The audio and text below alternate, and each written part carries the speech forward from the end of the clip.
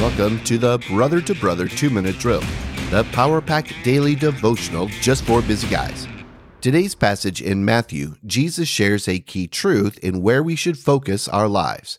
The question for today is, what are you pursuing? Matthew chapter 6, verses 31 through 33. Therefore, do not be anxious, saying, what shall we eat? Or, what shall we drink? Or, what shall we wear?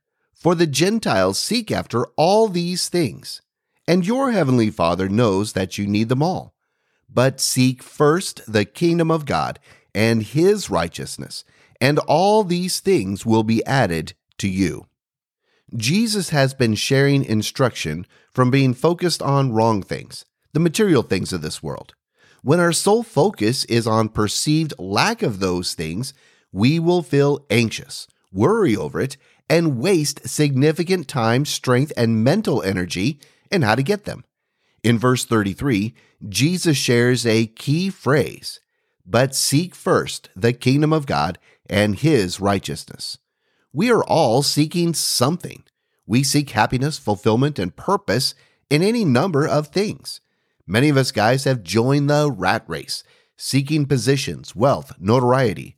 We pursue those elusive things that the world says will make us feel happy, accomplished, and valued. We work hard to impress. We move up the ladder to get the promotion. We purchase those things we see others have that the world defines as successful. We buy the largest, newest house the bank will lend us the money for. We upgrade to new vehicles. We fill our home with the latest stuff. Yet, in the end, the rat race leaves us feeling empty, worn out, and unfulfilled. I think Jesus would say to us today, get out of the rat race and pursue God.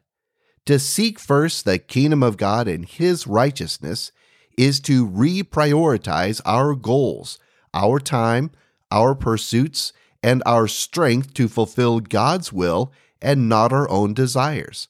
I believe that when we take this significant life change to trust in God and pursue Him, it will transform our lives. We will discover a new purpose, and we will work towards eternal treasures and not merely earthly ones. We will have a new God-centric worldview.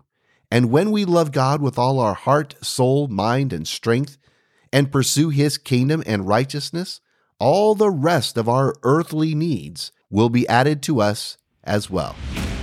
Thanks for listening. Be blessed. Stand firm. I'm Tim Kaditz, your brother in Christ.